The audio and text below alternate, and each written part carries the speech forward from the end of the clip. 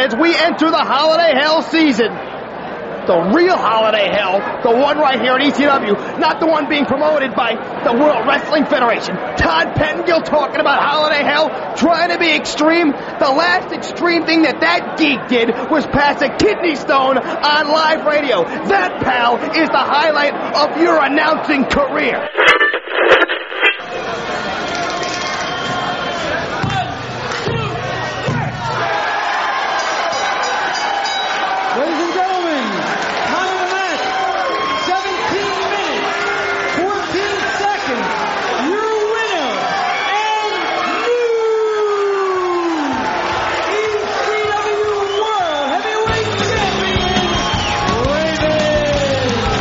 Hello, my name is Bob Bamber and welcome to the Wrestling 20 Years Ago podcast, going back in the time machine to December of 1996 for Volume 3 of this month's show. 6 volumes for you this month. In order, Volume 1 is your WCW show looking at Slamboree.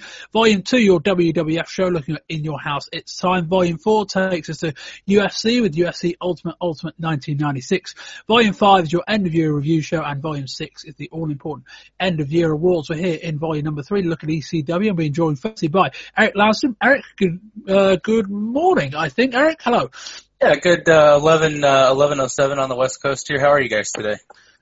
Close enough, very well. And a good evening, Chris Lacey. Chris, a lot closer than Eric is. Chris, hello. How are we, Bob? I'm very well, thank you. We start with the news as always. And, Chris, new champions. This month we've had 2 title changes. Raven has regained his world heavyweight title, and the Eliminators have regained the tag team titles. From the Gangsters. We will cover both of those during the show. More news on one of the big discussion points from last month, the mass transit story, Chris. So, details have come out that Q-List needed 50 stitches to close the wound that was which was done to him by New Jack, but there was no serious injuries. Coming out of it, there is a bit of some issues on pay-per-view.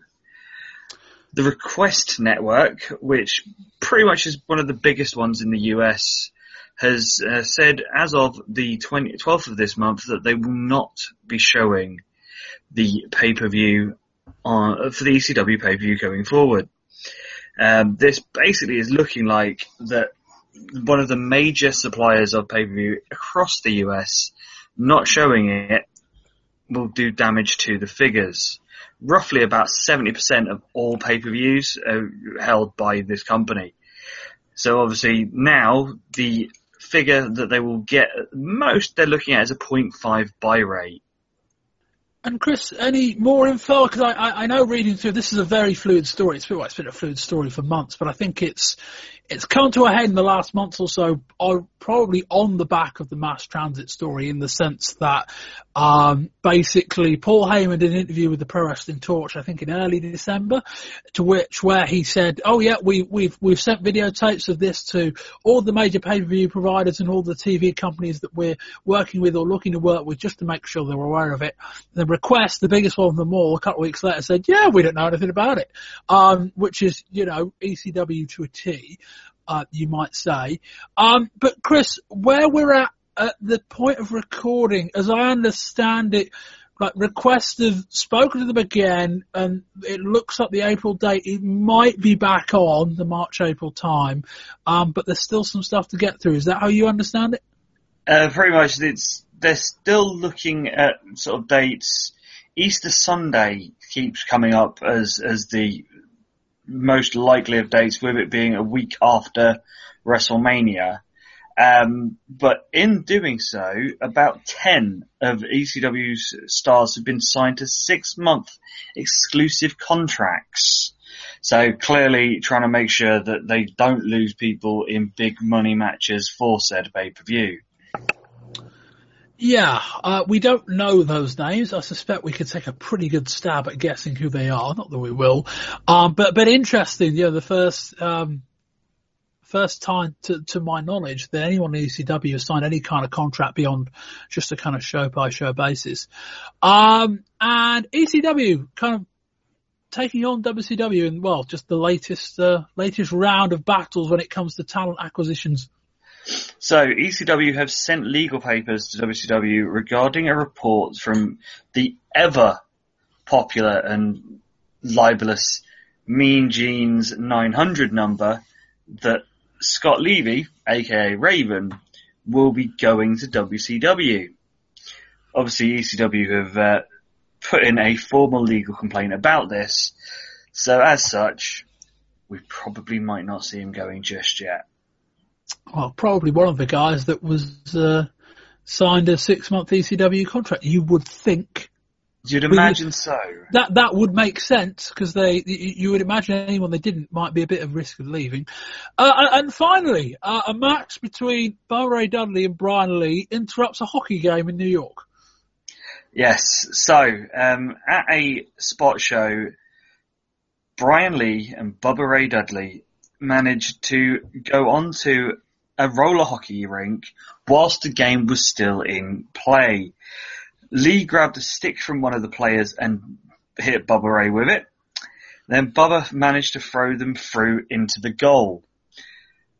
However this probably looked for the game whilst going on was probably a sight to see. Also in said match, people going through merchandise tables and even referee getting choke slammed. But, of course, only in ECW. Only in ECW. Eric, any input on any of the stories we've spoken about? Right, well, I won't hammer on it, but the mass transit situation, that just seems like it's going to continue to snowball into 1997. Like you said, the ramifications of it probably haven't been fully developed, but in my non-podcast world, this one really hits me at the core, and I'm afraid that ECW might not survive this with all the legal ramifications that it could bring, but we'll see. Everything else, good to see Raven. Good to see them put the belt on somebody who can actually wrestle a 10-minute match without shenanigans or interference in Raven. And I'm not going to be surprised if we don't see New Jack anytime soon in ECW with everything that's going on. So the Eliminators getting the belts back, not very surprising in my opinion. Well, we saw that New Jack was a very regular feature on TV this month, but I know what you mean as time goes on. But we'll see about all of that. So first of all, let me just quickly plug Patreon while we're here. As people probably now very well know, we are on Patreon for $5 a month. We're offering early access to shows like these, or if you just want to say thank you for our podcast output, you can find out more at patreon.com/wrestling20rs. Links on our website or in the podcast description. A quietish show this month, I think, as was the case to a point this time last year as well. ECW do some shows kind of early doors, but no big one. And then around Christmas, they kind of close up. So there's TV, but as you'll see when I go through the TVs, they kind of run short of stuff to show us. But still, there's some interesting stuff worth sticking around for, certainly, as we start with TV on December the 3rd. I think you never can tell where ECW is concerned. We see fan cam footage of an impromptu match or a live event between Rob Van Dam and Taz, which stops when music hits and we see the BWO in the crowd. That's Pin while having a Taz mission locked in, but he turns it over until Van Dam gets the ropes. Taz doesn't release the hold and some jobbers come out to pull him away. We see highlights of Mikey and Chris Candido from last month. Joey Styles, as always, attempts to say the match was a close one, even though Candido won by a mile. He then says Mikey found himself without a tag partner at a recent live event. Given recent events, that may not have been the smartest thing to say, given what happened in Revere a few weeks earlier. Candido praises Mikey and their eventual opponents, the Eliminators. It's nice to see some ECW in some different venues, as it feels a bit more memorable. Mikey goes for a Frankie Mikey off the top, but gets shoved through a table on the floor. This match ended up being quite decent. The Eliminators finish off Mikey with a total elimination. We then get a lot of promos ahead of the Holiday Hell show. We see a lot of Buna McGillicuddy, you get my drift. We finish back at the first live event with Tommy Dreamer pile-driving Francine before Brian Lee interferes, enabling Douglas to pin Dreamer. Douglas goes after Beulah, but Pitbull 2 comes out and runs off both Douglas and Lee. Taz warns the BWO, not playing darts. Taz warns the BWO about doing dumb shit during his match. Gary Wolf. In this season to be merry and jolly. You can thank yourself for being such a big man because you've given. You've given, Gary Wolf. You've given of yourself. In a season of giving, you have given of yourself. You gave to me the franchise. You were block number 1 in the building blocks that have built my legend here in ECW. Gary Wolf, as you sit this jolly season in your house, and you've got the tears welling up in your eyes because you want to get back in the ring. You've got the heart of a gladiator, like each and every one of us have in ECW. You love to participate in the sport of wrestling. You love it hardcore. You love the pain that goes along with the injuries. You cannot stand, though, Gary. You cannot stand that an injury has taken you away from the sport that you love. But hey, Gary, you've got so much to be thankful for. So much to be happy about in this season of giving. So much to be thankful for as you sit around your Christmas tree. Because, Gary Wolf, you have something far greater than I could ever give you. You've got your memories, Gary Wolf. You are such a man. And I've got your girl. Now we move on to ECW Holiday Hell. Eric, if you can keep us off with the results of the show. Sure thing.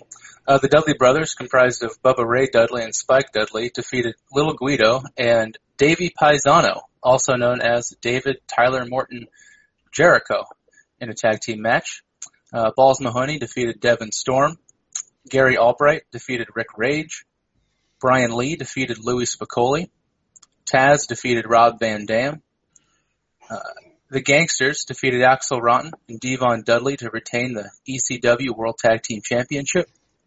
In a mixed tag, Francine and Shane Douglas defeated Beulah McGillicuddy and Tommy Dreamer. Sabu defeated Perry Saturn. And Raven defeated the Sandman in a barbed wire match to capture the ECW World Heavyweight Championship. And a caveat, as with a lot of these smaller ECW shows, the results of the evening and the tape that we got were slightly different. There are a few of the matches on this show that we didn't see, including one between Sabu and Perry Saturn that I have read described as horrible, largely down to Sabu being very jet-lagged and apparently 4 tables breaking prematurely, which is a lot by any standards. Because you'd think by the time the second one did, you might change plans. But anyway, Chris, of the show we saw, what do you think? It was an easier watch than last month, though that would have been because it was half the length of last month. But all in all, the in-ring stuff, it was good, but not as the highest level that we have seen from ECW through most of this year. Eric, first foray into ECW on the podcast, what do you think? Right, well, you know, I've watched a fair bit of ECW in my time, and the thing that struck me about this show, or at least the tape we watched, there was no balance between the violence and the wrestling, and that's usually what makes ECW palatable to a wider array of wrestling fans here. I think owning to the fact that the Sabu Perry Saturn match, which was probably meant to be the wrestling match on the card, was apparently the shits. This is just a little bit too violent without any wrestling to balance it out. So an uneven card, but still decent, still a decent watch, all things considered. Yeah, I always have to say this with ECW shows, but I often wonder whether your perception of this show just depends on how much of it you've seen, and more pertinently, what you've seen. In that sometimes I feel like watching a lot of ECW means you might enjoy certain shows less, and yet on this occasion, I actually kind of wonder whether, having seen a lot of ECW, I probably enjoyed the show a little bit more. As Chris alluded to, the copy of the tape we had last month from November to Remember was about wall to wall, about 3 hours, and this was about half that length, which helped. And Chris, I don't know about you, but I'm giving them far too much credit in this case, but just a nice relief to see some different pairings. It was one of those of the matches weren't rinse and repeat like we normally have been having recently. Obviously Taz and RVD, makes sense, but it's a new matchup. Brian Lee and Louis is different than Brian Lee being a goon against Dreamer or doing something for Douglas. Axel and D-Von going for the titles is different than it being the Gangster or the Eliminators that we had recently. You know, of course, we've had the standard of Douglas and Dreamer and Raven and Sandman, which we sort of have to have. You have to have one of the running feuds going through. But, you know, having a few different matches in there does mix it up and makes it a little bit more interesting. Yeah, I think that's going to be one of the stories of the month as a whole, but we'll come to those various bits as we get to it. Anyway, we open with a promo from Little Guido questioning JT Smith's judgment following him losing a loser-lease town match last month. He says if he has the guts to return to the ECW arena, then he'll kick his ass. Not sure Smith's going to return anytime soon. I think he's left the area. First up, it's Little Guido and David Paisano. That's David Morton, Tyler Jericho, as Eric mentioned the results, versus Bubba Ray Dudley and Spike Dudley. And Paisano on Guido on the outside. There's about a metre between the ring and the guardrail, so he just presses Spike over the top onto them both as well. Fans chant, "Let's go Spike." Spike gets Irish whipped into a chair, being held up by Paisano, and just about kicks out. This is chaotic to follow, given the editing, lots going on. Spike kicks out of a Tiger Bomb by Guido. Bubba gets a hot tag, fires Guido off of the ropes and then hits an exploding diamond cutter, which Joey calls a Bubba cutter. Paisano breaks up the pin, but Bubba hits a Bubba cutter on him too. Then Bubba kind of sits on the top rope. Spike then jumps on his shoulders and comes off of Bubba's shoulders with a big splash, and the Dudleys win. Chris, what do you think of this? It was pod highlights, so, you know, it didn't have that point where it drags on a little bit, but from what we saw, was really good. Spike, as we haven't really seen much of him, him as the babyface in peril looks really, really good and is really believable because of his size. And those Bubba cutters, if he's going to continue doing those launched ones, I can see them being really interesting. If he starts using tables or chairs or something like that as part of them, they could get really interesting really quickly. I think Dallas Page might need to nick the exploder part of that spot. Eric, what do you think of this match? This was a fun little tag match. I think Bubba's designed to get Bubba over and maybe to get that Bubba cutter over, and that's just a top-line finisher in my opinion. Chris is absolutely right. Spike takes a hell of a beating. Maybe one of the best in the business. Guido's really good too. Didn't really see a lot of Paisano in the version of the tape that we saw, but this is just a fun little match with an excellent tag team finisher with Spike and Bubba. No complaints at all.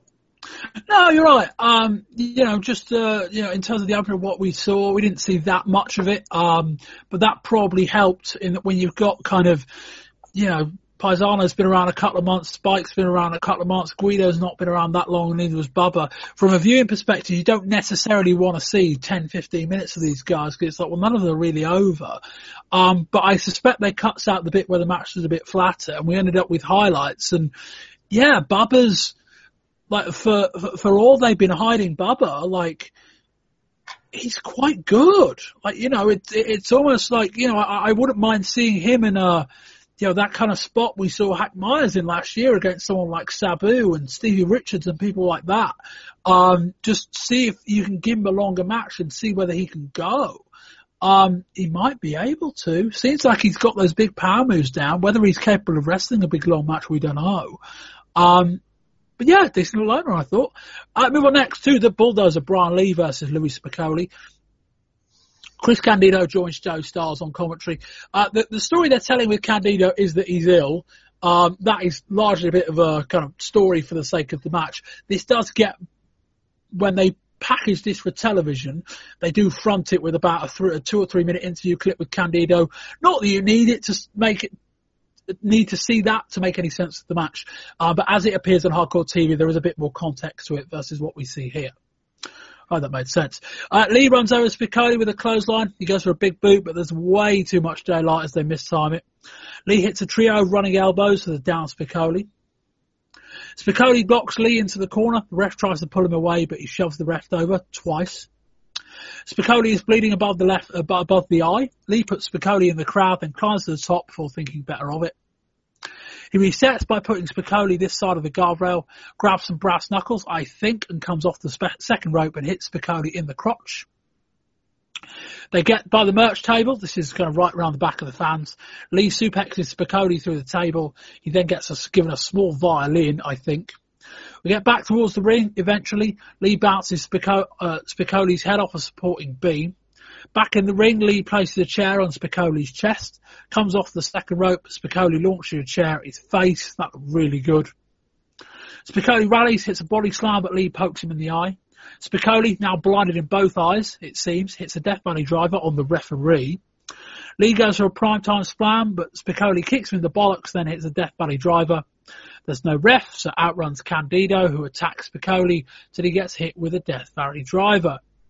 Out comes Shane Douglas. He puts on the referee's shirt. Spicoli hits Lee with another DVD, and Douglas counts the pin. Obviously, the match is still going on. Douglas and Spicoli start brawling after the match. Spicoli sets for a Death Valley driver. Lee then knocks Douglas off, hits the primetime slam on Spicoli, and the fallen ref counts the pin. Out comes Pitbull 2. The numbers game catch up with him as well as Candido, Douglas, and Lee take control. Candido hits a splash from the top. Lee then picks Pitbull up and hits a primetime slam over the top through a table on the outside. That looked really nice. Eric? Yeah, Bob, as far as walking brawls go, this one was okay, but I do think they could have used the editor's discretion a little bit more here. It just felt like it went on a little bit long with the brawling part of it. And, you know, this is a pretty good match. Louis is excellent, in my opinion, and he looked great in a loss. What I'm more interested in this ending, I thought, you know, it was kind of convoluted, but as far as ECW goes, not that much. And I think Candido and Shane and Lee could be a really cool heel stable. You know, you look at every good stable in the history of wrestling. You got Candido as the strong worker, kind of the measly little twat heel. Shane can be the mastermind, the Ric Flair type of the group. How ironic would that be? And then Brian Lee can be the heavy, and they can mask his obvious deficiencies and run-ins, tags, managerial roles, etc. So as far as the match goes, it was fine, but the end of the match, I think, is far more interesting. Chris? Yeah, as Eric was saying there, you know, it was the sort of your standard walking brawl. You know, it was a good brawl. It was a good quality. You know, they did some good stuff there. But as he was saying, obviously with Douglas and his two new buddies, reminding me very much of Shane before he left when he had Benoit and Malenko as his little running mates. Could we get? It's like downgrade in that department. Yeah, you know, they're not as good in the ring as those two, but obviously we've seen it before where Shane quite happily has bodies and bodies to do his bidding for him, and it would then mean that he's got it can give a new aspect to the feud with Pitbulls. It can mean that he's got other bits and pieces that he can go forward with. So yeah, I'm looking forward to seeing where they go with it. Yeah, I said that the match was fine. I think both guys are probably capable of better, but I think, you know, you both kind of alluded when you, given how you ordered your answers, that clearly the priority with this match wasn't necessarily the in-ring action, it was kind of everything going on around it. And with the viewpoint that as a trio, I think Eric's right. Douglas is the front man. You've got Candido, who is the best wrestler of the three. I don't think Douglas, if you asked him on the right day, would disagree with that. And Lee is a guy with enough upside. You know, he's a spot guy who I think you're right. You know, Lee and Candido as a tag team would make a hell of a lot of sense. They're still trying to work out what they're doing with Candido, and it's not to say they join them together, but there was enough insinuation going on they might during this match. And yeah, the angle just about works. I think Spicoli is this. You know, we're going to talk about this more probably in the end of year review show, but Spicoli is part of this kind of group of guys that ECW brought in this last few months that's more kind of now what ECW is going to be about in 1997, where it's more about, rather than using guys on the way up, because the guys on the way up, there's now so much going on with the big two, that the guys on the way up aren't going to be staying around at ECW much, you know, for any kind of length of time. You only got to look at Dan Croffett and Doug Furness for an illustration of that. But Spicoli's one of those guys, kind of got spat out the other side by the WWF, a bit like Candido. And it's like, well, this guy's better than the sum of his parts that WWF gave him. Can we do more with him? And yeah, I think as I alluded to at the top, it was just nice to see Brian Lee not working with Tommy Dreamer. Feels like he's been doing that for 6 months, and that's probably because he has been. I'd like to see him a bit longer of a match. And yeah, I think the angle just about worked. Chris, a bit more on Douglas and the triple threat. It's maybe the best point for us to discuss this. I think you're right in the sense that it is going to make sense that if they're going to do Douglas against the Pitbulls going forward, that him as the heel act can have the numbers game as soon as Pitbull 1 comes back. Well, that's the thing. There was a few sort of rumours that I didn't want to sort of cover in the news because it was not non-confirmed, but Pitbull 1 is pretty much looking like he should be back in the early part of next year. So obviously, if you're going to have both of the Pitbulls, you can't just put them against Shane and Francine. So you sort of need to give Shane some buddies, or at least sort of one person that he can team with. So obviously, putting him with Candido and Lee means even when the Pitbull 1 gets back, they still have a numerical advantage.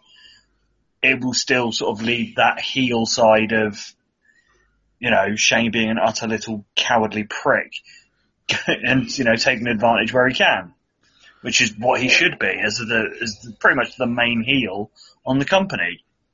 Yeah, I think in that regard it makes sense in that the Pitbulls can reunite and Lee and Candido can get run over, and then Douglas is the guy that claims the advantage just because he's a spare man.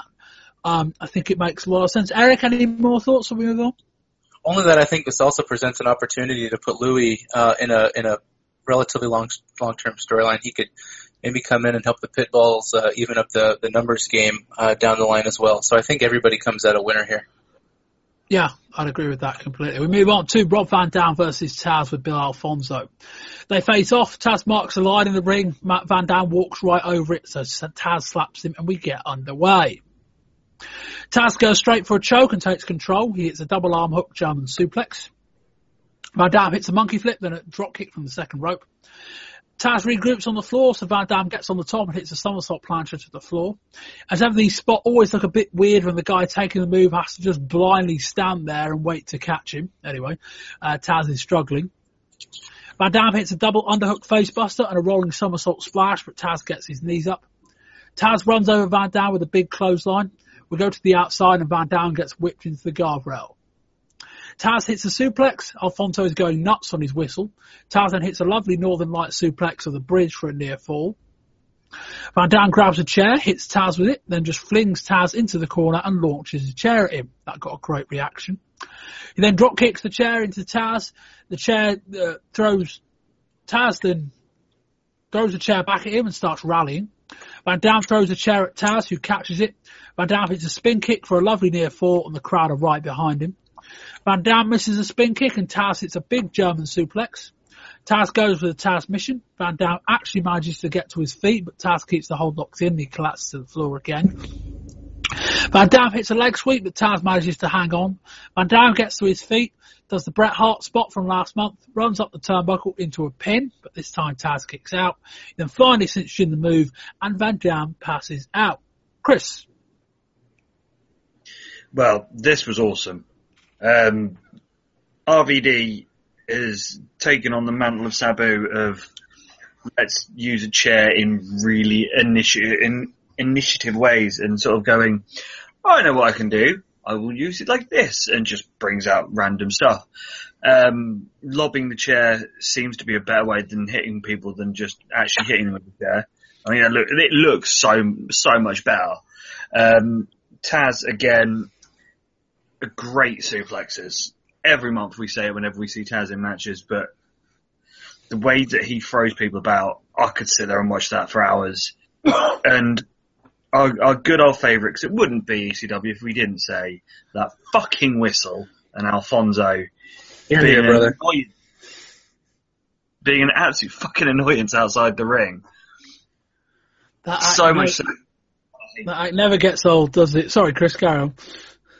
But, the mix of styles in this really, really interesting. And if anything, it's a bit of a taster of what we could get from Sabu and Taz when that finally happens.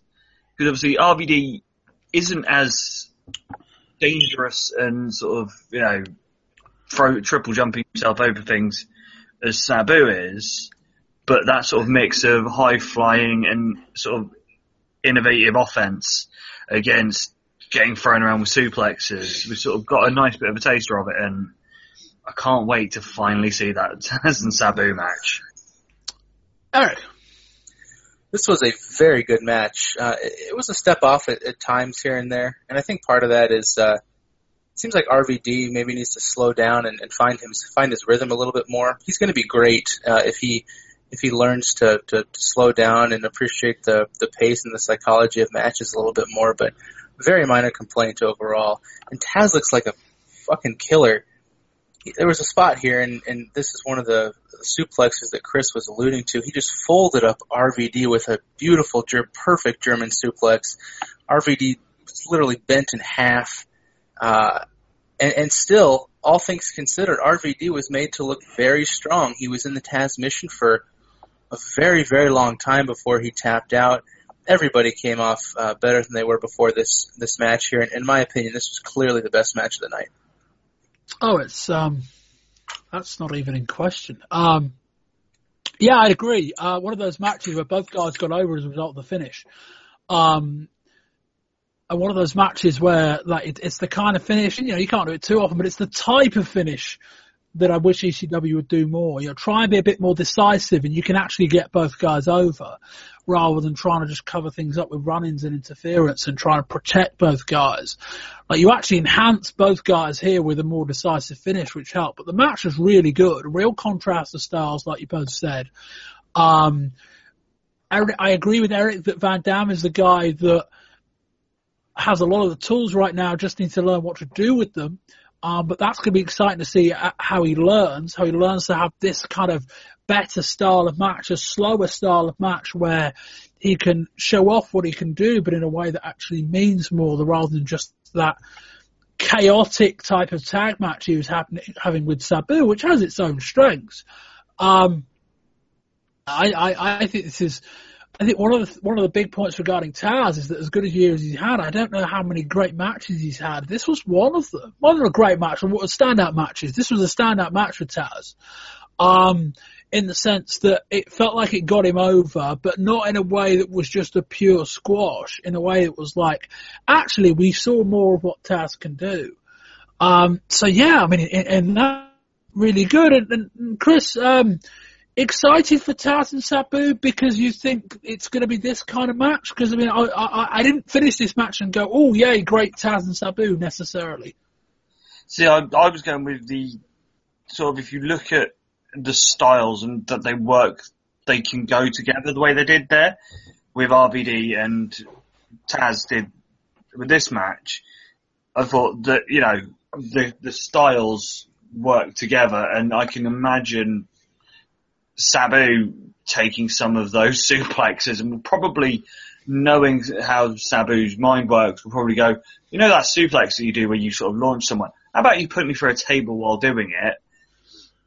It's going to be one of those sort of, when it finally happens, it's going to be amazing. And it was just enough of a sort of taster to it to make me think that it had, sort of see how good it will be when it finally gets there. Yeah, I prefer this kind of taster to the kind of taster where Joey Styles desperately attempts to fill in wrestlers wrestling Taz and saying, oh, that's a Sabu type move, where it's just an ordinary move, Joey, calm down. I prefer this kind of thing where it's like, this is the kind of match we could see between these two. I think that's a stronger story. But yeah, in short, one of those matches where both guys were more over at the end than they were at the start. Eric, you'll have seen bits of him, but thoughts on Bill Alfonso? I wouldn't be so upset if as part of that Taz Sabu blow off that before Taz went through a table that maybe Fonzie did and swallowed that fucking whistle. I think he'd be a fine manager overall. He's a smarmy little heel. He's kind of like your extreme Jimmy Hart. How Jimmy Hart has the megaphone, Alfonso has that whistle. But gosh, that whistle, I know it's said every month, and I'm going to step in here to the ECW pod and say it myself. That whistle is beyond getting heat at this point. It's just annoying, and you can't even listen to the matches. You have to turn down the sound at some points because it's so grating, and it just at this point adds nothing to Taz, and it almost detracts from the in-ring action because you can't help but keep one ear on that.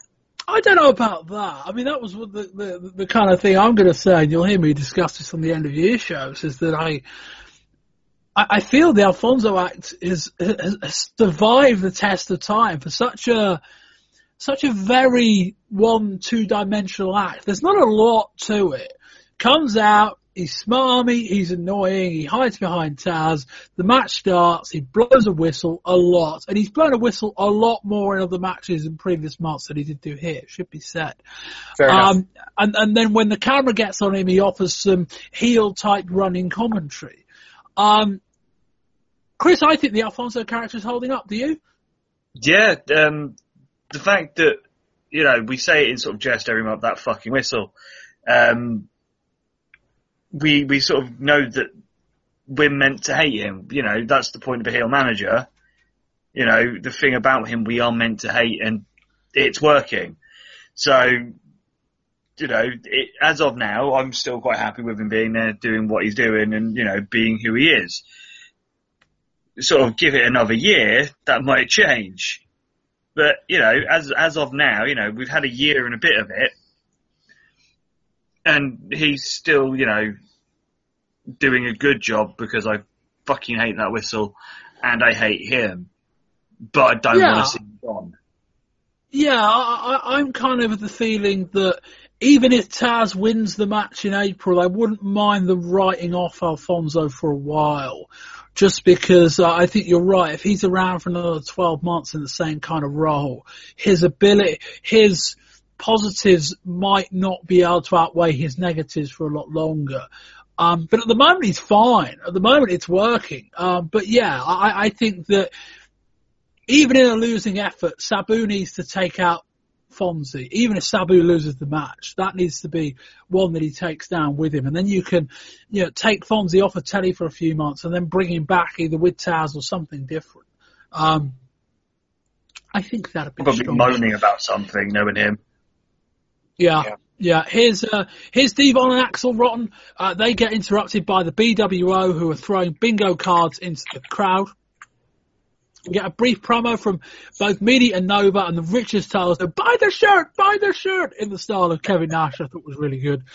Richards then calls him Ian Rotten, which riles him up. Devon hits Meaty with a chair, and the match starts out. It looks like Richards, oh no, it's not. Here are the Gangsters. The BWO have just buggered off. So I think it's Devon Dudley and Axel Rotten versus the Gangsters, New Jack and Mustafa. We get baking trays and the usual rack of rubbish. This is your usual gangster fare, including jump cuts. We see New Jack pile-drive Devon by the stage while the other two are in the ring. And then my notes simply read, fucking hell. As New Jack puts Devon on the table on the floor, climbs up to the eagle's nest, and then just runs off with a fantastic splash. Must have been a good 10-feet drop, accentuated by some real nice camera work. Rotten hits a pedigree onto Mustafa. Stevie lines him up and then hits a lovely super kick. We then cut again. New Jack comes off the top with a splash holding a chair, pins Rotten for the 3, and then the segment finishes with New Jack and Mustafa putting a BWO shirt on as the BWO look on in the crowd, quite happy. Should be said, while we're on the subject, BWO now have a fourth member. It's Rob Feinstein, the kind of guy that films a lot of the shows. He was on a couple of months ago on camera. They've dressed him up as 6, or aka the 1, 2, 3 kid, and they're calling him 3.5, which I think is quite good anyway. Eric, what do you think of all this? Well, this was your an above-average gangsters match, and it's the only match they're capable of really doing, so it was fine. It was nice of Devon to fall asleep on the table long enough for New Jack to climb all the way up and hit him with that. It turned out to be a beautiful splash. Good match, but, fair is fair. I feel kind of the same way about the gangsters as our friend Jeff Parker feels about Shawn Michaels, so I don't know if I'm the best critic of a match like this. Moving swiftly on. Chris? As Eric was saying, it's pretty much, gangsters by numbers. But that stage dive, Fuck me, that was impressive. It looked like he was skydiving. Like it's just, the thing that made the move so spectacular wasn't just everything else. New Jack takes a run up, jumps, and then for about a good half a second just manages to hold his position while he's flying through the air. The camera gets a real nice view of it. And then he just goes covering a skydiving position, crashing through Devon. Looked really nice. And I loved how Devon sold it with the sort of convulsing afterwards. Sort of, give Devon some dues there for selling it even more to make it look better than it already did. I wouldn't imagine that he'll be doing this too often, because I can't imagine it being the safest of ideas for diving off things like that. But, it's a new chunk to the Arsenal of the Gangsters. What, just New Jack just jumping off shit? Yeah. It's not the worst thing to have. But yeah, it was alright. We didn't see enough of it to really make a judgment, and it was another kind of arena-wide brawl in amongst your usual kind of fare.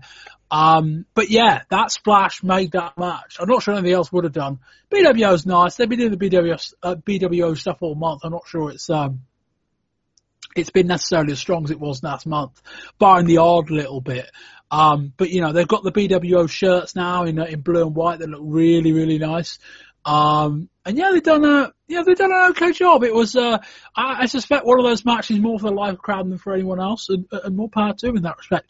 We move on to the semi-main. We're kind of rattling through this show, all the bits we saw of it. Anyway, it's Shane Douglas and Francine versus Tommy Dreamer and Beulah McGillicuddy. Fans chant Little Dick at Douglas. Music hits, but Douglas grabs the mic. He wants a proper intro, then insists on announcing Francine himself. Francine looks very, very good in wrestling gear. So does Beulah, who gets a hero's welcome. Douglas asks Dreamer what's he going to do when Funk isn't here. He calls Beulah a wench, tells the fans to kick his ass. Dreamer calls Francine a no-good slut, and the match starts with Douglas hitting Dreamer with the title belt. Douglas baseball slides Dreamer into the guardrail, who cracks his knee off of it. Fans do the Francine takes it up the ass doodah song. Douglas hits him with a chair. He then hits a drop kicks the chair into Dreamer's leg. Francine gets involved, so Dreamer pulls her trunks down and ECW goes blurry. Francine slaps Dreamer, then jumps on his shoulders, enabling Douglas to regain control, until he gets thrown off at the top. It's Douglas over the ankle with a chair. Joey Styles then ludicrously actually compares this match to the Thriller in Manila. Just going to let that one linger for a bit. Dreamer goes after Francine. Beulah gets tagged in, and the women immediately start rolling around, which gets huge ECW chants. Dreamer sets the pile drive Francine until Douglas stops him. He goes for the figure four. Dreamer escapes, then Douglas counters an Irish whip, sending Dreamer into Francine on the apron and sending Francine crashing into the guardrail. Another figure four until Beulah gets involved. Francine actually slaps a fan in the front row. That doesn't get mentioned, so I guess it wasn't a story. It wasn't the only story of some fan interaction in this match. I'll detail that in a second. Figure four, Francine comes off of the second rope and smashes a braking tray onto Beulah's head. Dreamer pile drives Francine. We get big ECW chants. Dreamer goes to climb to the top, but Beulah stops him before going up there herself and hitting a highly dangerous and pretty good moonsault. I mean, all the credit in the world for trying. But it did look like she smashed her knees onto Francine's legs as she landed, which didn't look fun at all. Beulah does the Raven's pose, as does Dreamer. Douglas then levels Dreamer, and then he hits Beulah with a belly-to-belly and pins her for the clean win. Now, interesting about this, and I'll have to ask both of you because I didn't pick up on it at the time, and it's possible the reason I didn't was it was in the video. Stories in this match of Shane Douglas getting into an altercation with a fan on more than one occasion. Apparently the fan threw the first punch and Douglas started retaliating, and Dreamer, God bless him, got involved and managed to calm the situation down. Then apparently later on in the match, Douglas went back to the fan and started attacking someone, apparently with someone else, i.e. attacked the wrong person. Chris, did you pick up on any of that? I didn't see any of it during the match. It's only stuff I've read subsequently. No, I was going to say, what if it did happen, which I'd imagine it did, because obviously the reports, it wasn't shown on camera. No, I don't recall any big jump cuts in this, but I'm guessing kind of brawling in the crowd, you can edit around that without too much problem. But yeah, there was the bit, I don't know whether there was anything, but Francine ended up slapping someone in the front row as well. So I don't know whether those two things were linked either.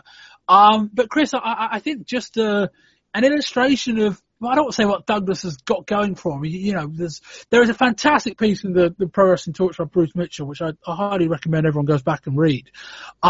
Just about everything ECW around the mass transit thing, about pay-per-view thing, and just talking about ECW in general. And he kind of said, you know, it's just one of those things where it's like, it just all adds up. Douglas getting into a fight with people in the crowd is just part of what ECW is about, and not necessarily in a good way. Your thoughts on that and on this match? Well, we'll sort of do the Douglas thing first. It is a good thing because it shows that Shane is that much of a heel and hated that much that fans are going to swing at him. It shows a bit of an unprofessionalness that, you know, he's punched back, but, you know, you go to ECW, you sort of have to expect it. As for the match, this was really, really enjoyable. You know, the norm, man on women violence. It's ECW, we expect it. Both the girls did really well, you know, as they're both not actual wrestlers. You were saying obviously that moonsault looked a little bit shady with, you know, landing on the knees from Beulah. And obviously this gives both Shane and Dreamer another feud to sort of sit on that isn't either Raven or the Pitbulls.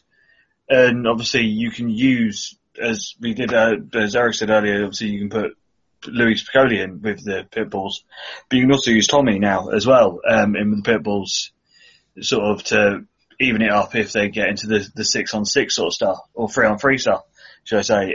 So, you know, it was the sort of match that you would get at an ECW event that does exactly what you expect it to do, to the standard you expect it to do, and, you know, it's as good as it should be, which, you know, is as you'd expect from the professionals that they are, that they can do the job that's expected of them. Eric? This isn't an angle for equal rights. I think we'll get that, made that very clear.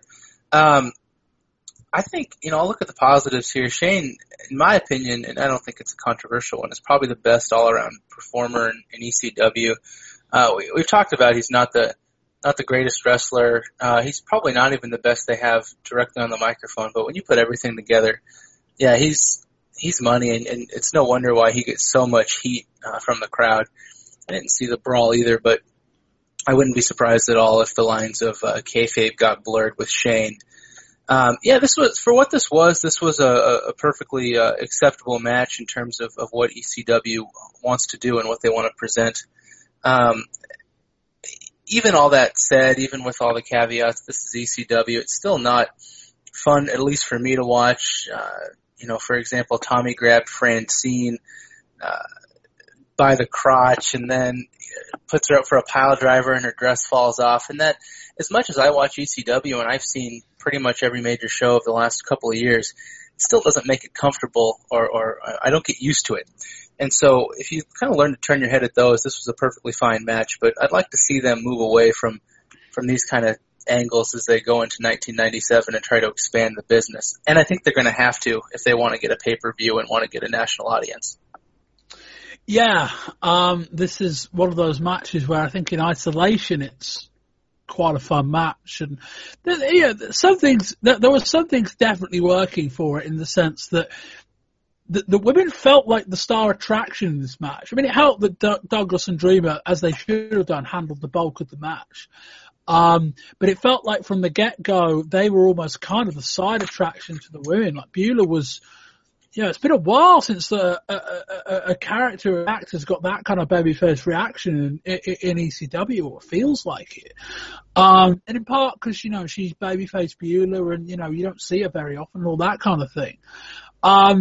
But we've been down the road with females in ECW before, and it kind of touched on that wider point that Bruce Mitchell got at, that ECW is a product of its audience.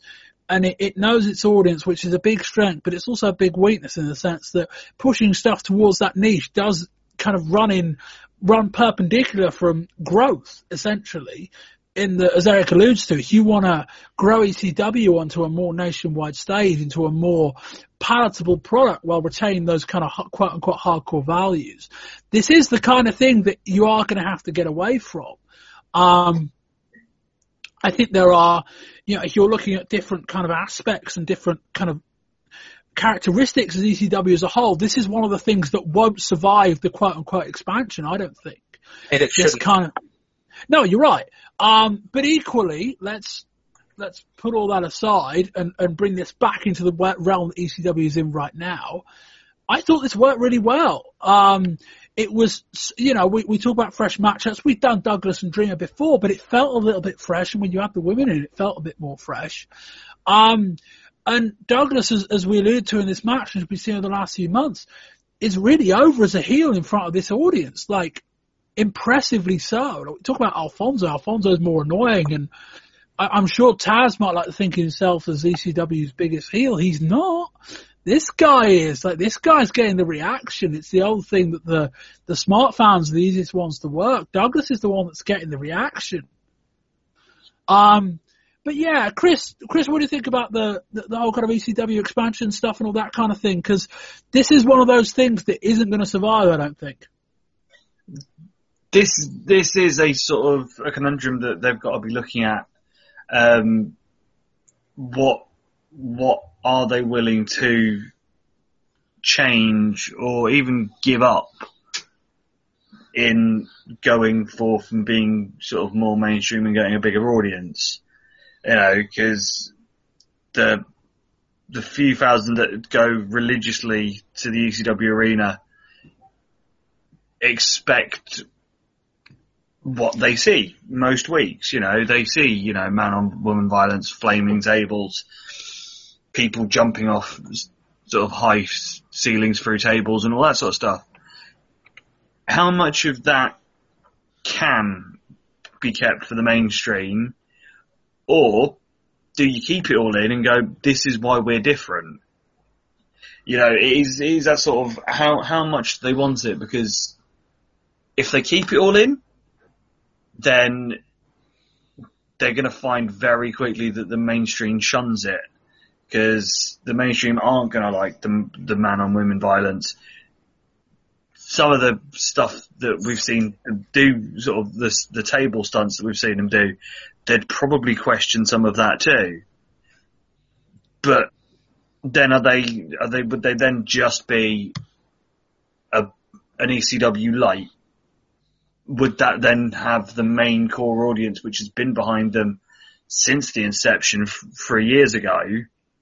Would they then leave because it isn't true to what it has been and what it is that's gotten to where they are now? Yeah, I think it's probably going to be a thing that will manifest itself in the next few months. One of the stuff I was reading about kind of going into these pay-per-view discussions is the pay-per-view providers want a lot of assurances up front, both in terms of, they want doctors and medics on site. They want, after the Eric Koulis thing, they want clearance on exactly who's going to be on this show. And one of the things that, Paul Heyman, I suspect, he says he's happy to do it. I'm not sure it would work if he wasn't. But he's saying, yeah, that's fine. We'll let you know who's going to be on the show, in part because they're all going to be under contract. So that makes sense. But I think as well, the other thing is they kind of want assurances over what the boundaries are. And this is by no means the most extreme thing that we've seen from ECW, but what pay-per-view providers might see as extreme and what a wrestling fan might see as extreme are probably two different things. And this is going to be one of them, I think. I don't know that a pay-per-view provider is going to want to see man on woman violence. In fact, I'd make a very good guess that they're probably not going to. So it'll be interesting to see how that kind of thing plays off. But in the world that we're in right now, and in ECW in the bubble that it's in right now, I think this just about works. Other than Joe Styles comparing it to the Thriller in Manila. Anyway, Move on to the main event. We have presumably quite a long interval because the main event is a barbed wire rope match for the ECW title between Raven and Sandman. Raven has tied his hair back, which is a surprisingly strong look, actually, compared to what he usually looks like. He's obviously done that back so his hair doesn't get caught in the ropes. Sandman at the start of the match also gets his trousers torn in the ring ropes too, so that didn't work for him either. But yeah, so all in all, basically they just took down the 3 ropes and just replaced them with barbed wire. So here we go. Raven hits a snapmare, then punches Sandman in the nuts. Sandman goes for a spinning toe hold. Raven kicks him off, and Sandman falls into the ropes and basically ends up being hung about halfway down to the floor. Raven picks up Sandman and crotches him on the barbed wire. Raven props up a table against the guardrail, then flings Sandman into it. Sandman lands on it and then breaks it as he falls backwards in the other direction. On the table, this time Raven puts it in the ring. Raven rolls Sandman into the ring and kindly lifts the barbed wire up so they won't get in Sandman's way. Sandman charges at Raven, pushes Raven into the barbed wire and puts himself through the table. Sandman then drops Raven across the barbed wire. Sandman has Raven's shirt and that's got barbed wire stuck to it. He whips Raven with it. Sandman's shirt says, "Pop one open, fire one up, now let's get extreme." I got a good view of that while Raven was hitting him with a cane. Sandman gets draped over the top rope of barbed wire. Sandman takes some wire cutters and is basically taking the ropes apart. He wraps Raven in barbed wire, then wraps himself in it, his face is bloody before running off of the ring and hitting a jumping cane shot. Sandman took a run up, then threw himself at Raven, who moved off of the table, and Sandman went through it. We get tabled in the ring. Raven gets Sandman on it, then attempts to pile drive him through it. Predictably, the whole thing collapses before he can do it. That was inevitable. I don't know why he ever thought that was going to work. Raven then pile drives Sandman onto the broken table, pins Sandman in one of the flattest title change reactions I have ever seen in the ECW arena. Eric? Boy, Gotch and Hackenschmidt, this was not. I was disappointed at that flat reaction, Bob, that you mentioned, because for what this match was, these guys went out there and absolutely killed themselves to entertain that crowd, to pop that crowd after what seemed to be a pretty long card, and the crowd just did not give them the reaction that I think they deserved. Maybe they were just disappointed that Raven won and this feud is going to continue. I don't know. But boy, these guys just absolutely brutalized themselves, and as far as barbed wire matches go, this is pretty much what they are in my experience. I've seen a fair bit of Japanese death matches, a few of ECW's prior barbed wire matches, and this is what they are. And for what it was good. And it's just, if you can get past the obvious pain that these guys were probably in throughout, they did a pretty good job. And as far as Sandman matches go, this is kind of what they have to be, and it was just fine. Yeah, Chris, I think it's just one of those things that, a barbed wire match is restricting, and you're working with 2 quite limited guys anyway, and this is what you get. Yeah, it pretty much was as good as it could be, really, between these 2 in a barbed wire match. It's one of those of the whole concept of the barbed wire ropes. I think it doesn't really work. You could have the barbed wire match and sort of either do it though, it's a sort of fence of barbed wire, or, you've got the tables with barbed wire on or something like that.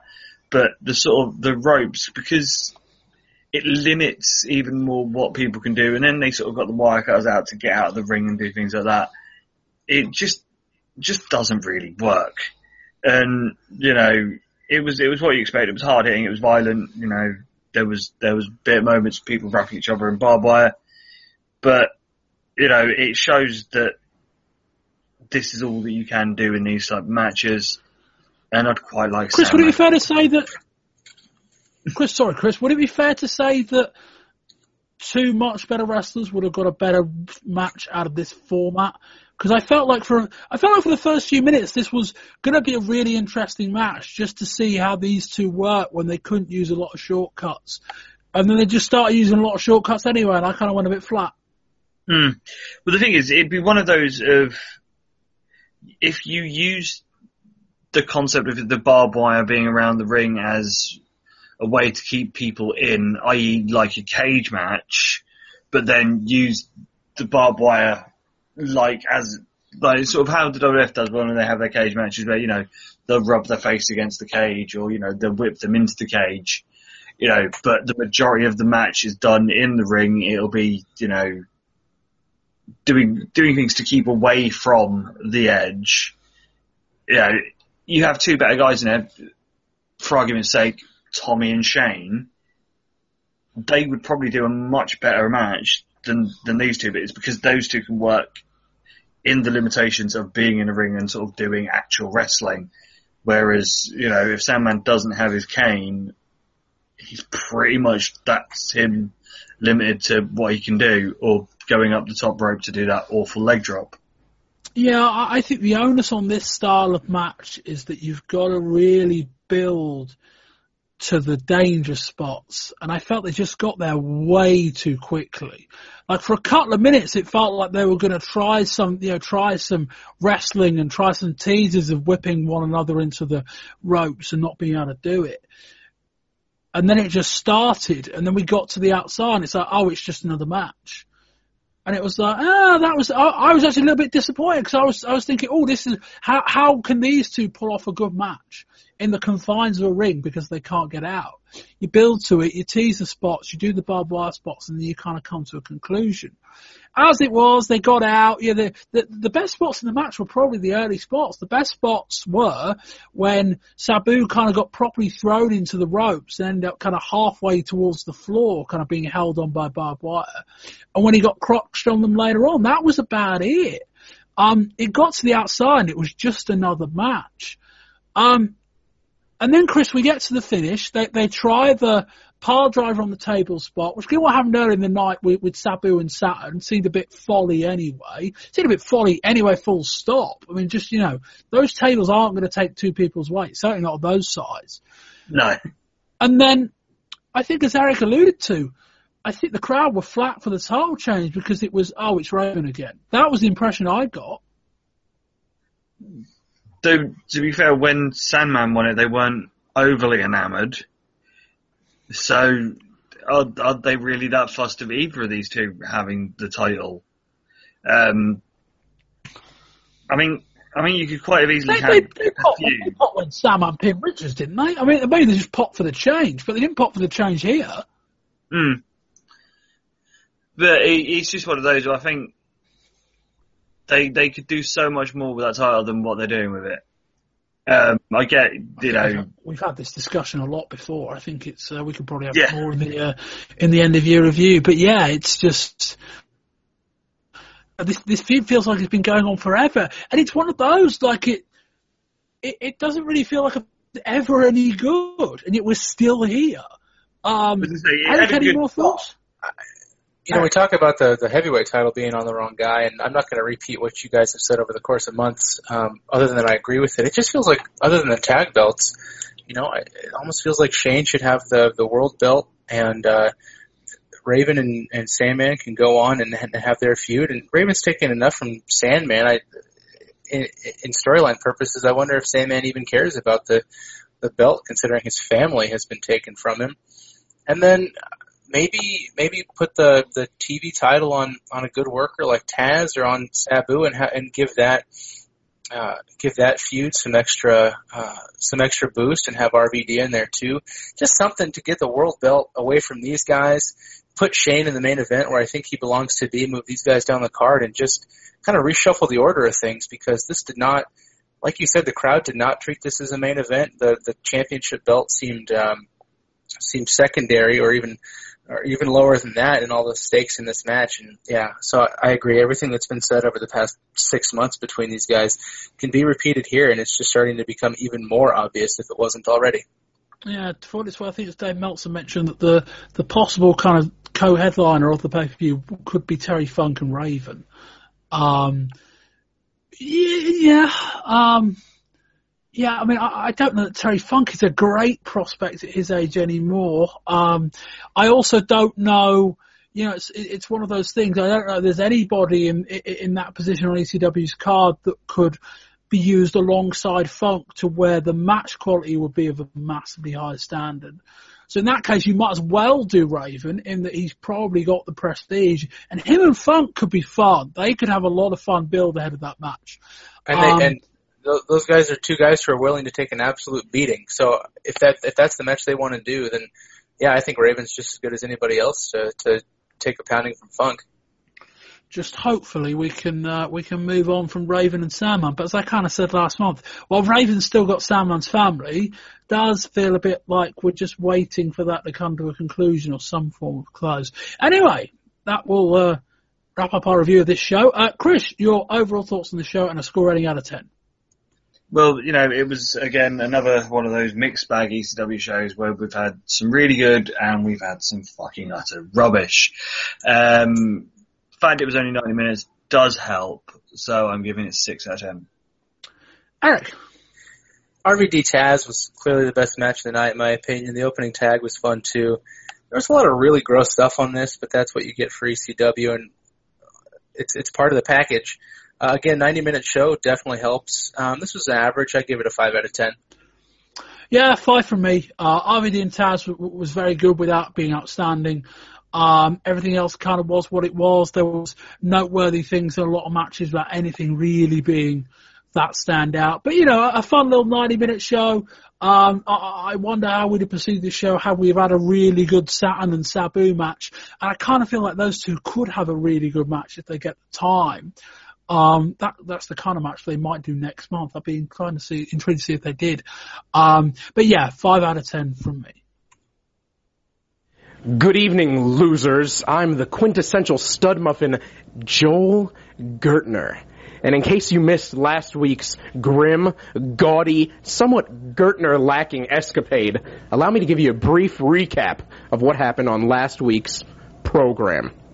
Sandman lost, Raven won. End of story. That's it. Nothing more. And what's perhaps more significant than the fact that the Sandman has now lost his belt, lost his wife, lost his child, is that not only did the alcohol-dependent, nicotine-addicted, cane-swinging, barroom brawler, pool hall pest, swapping scourge upon the Wrestling Society lose his championship, but that his main adversary, Raven, the post-Generation X slacker, came out of rehab to win the ECW title.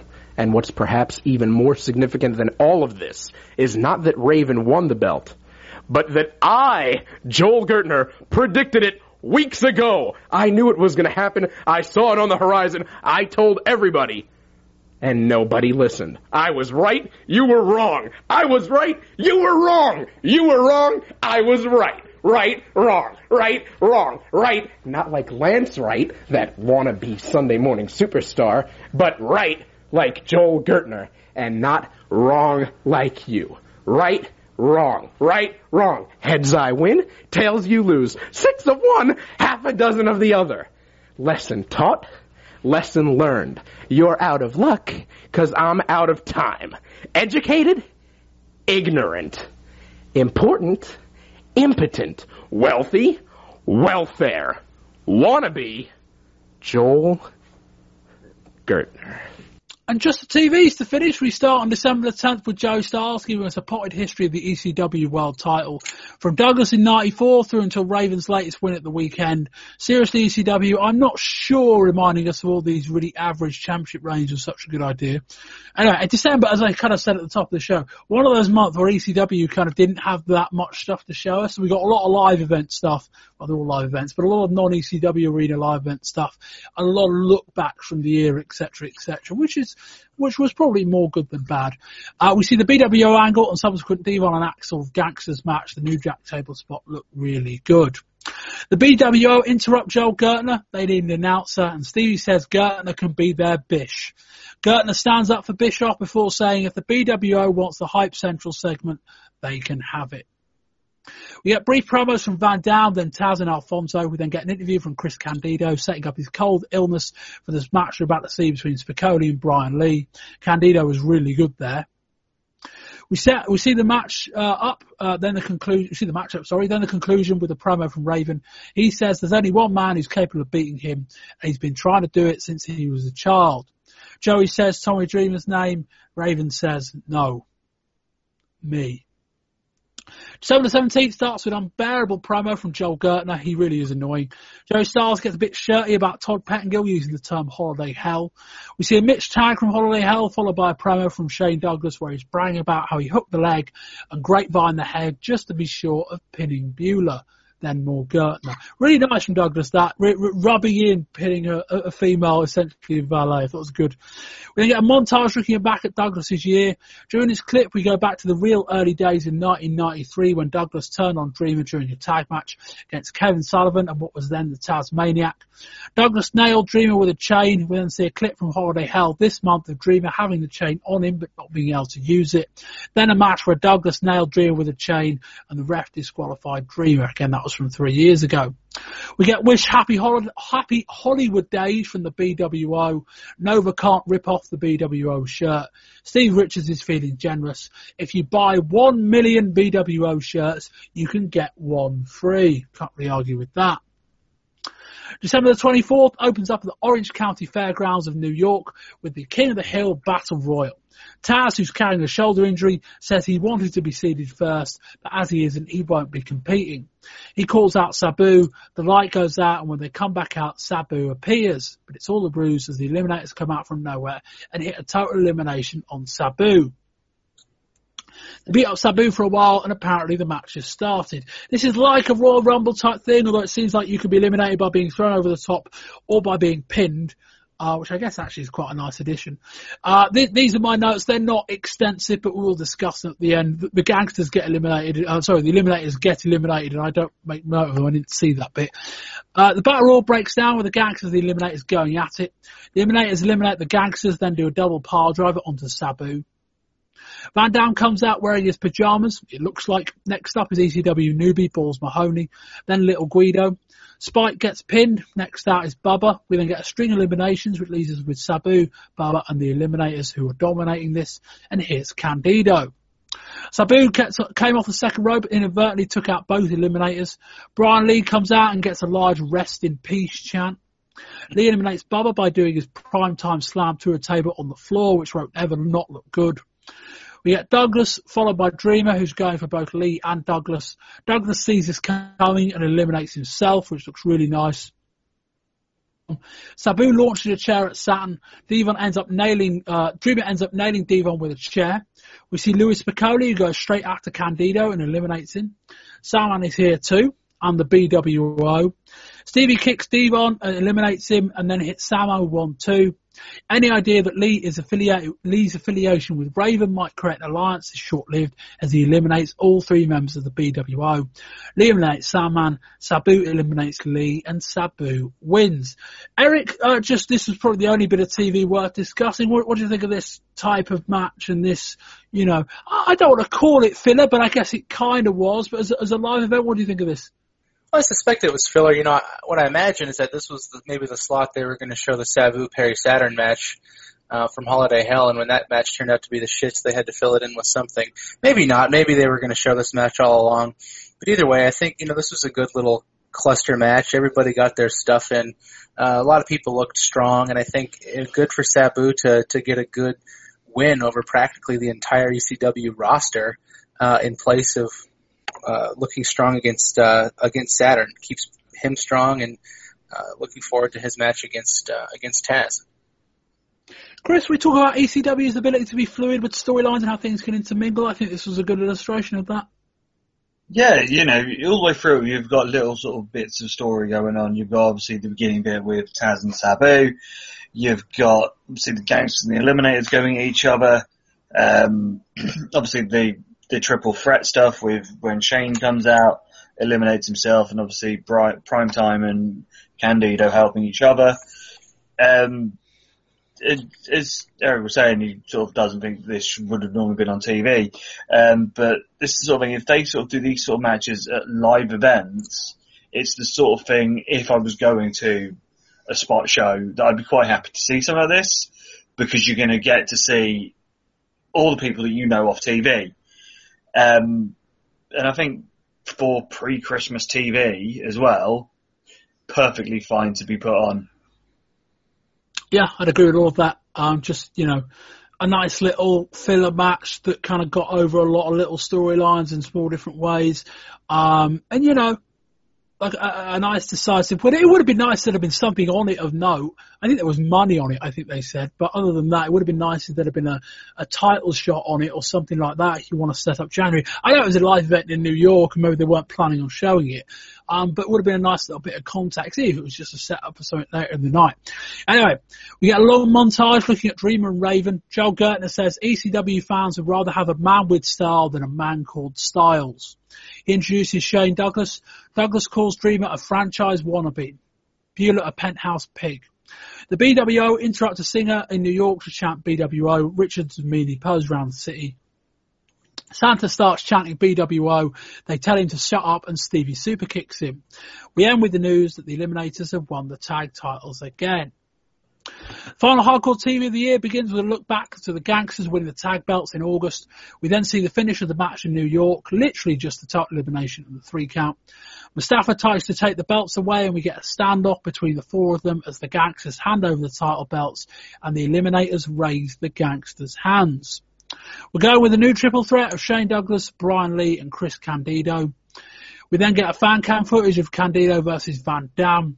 Shane Douglas comes out and gives Candido a chain. He levels Van Dam with the ref down. Louis comes out in a ref shirt, hits a Death Valley driver on Candido, and Van Dam pins him. Joey Styles is then speculating that Taz has a shoulder injury following his match with Van Dam. Taz cuts a promo by his car. He criticises Van Dam's use of a chair in that match. Taz says he's going to show him disrespect. Joel Gertner then wishes us a happy new year from Hype Central. Joey Styles then announces Terry Funk will be coming back to the ECW to face Brian Lee. I like that. Good little fresh match for Funk.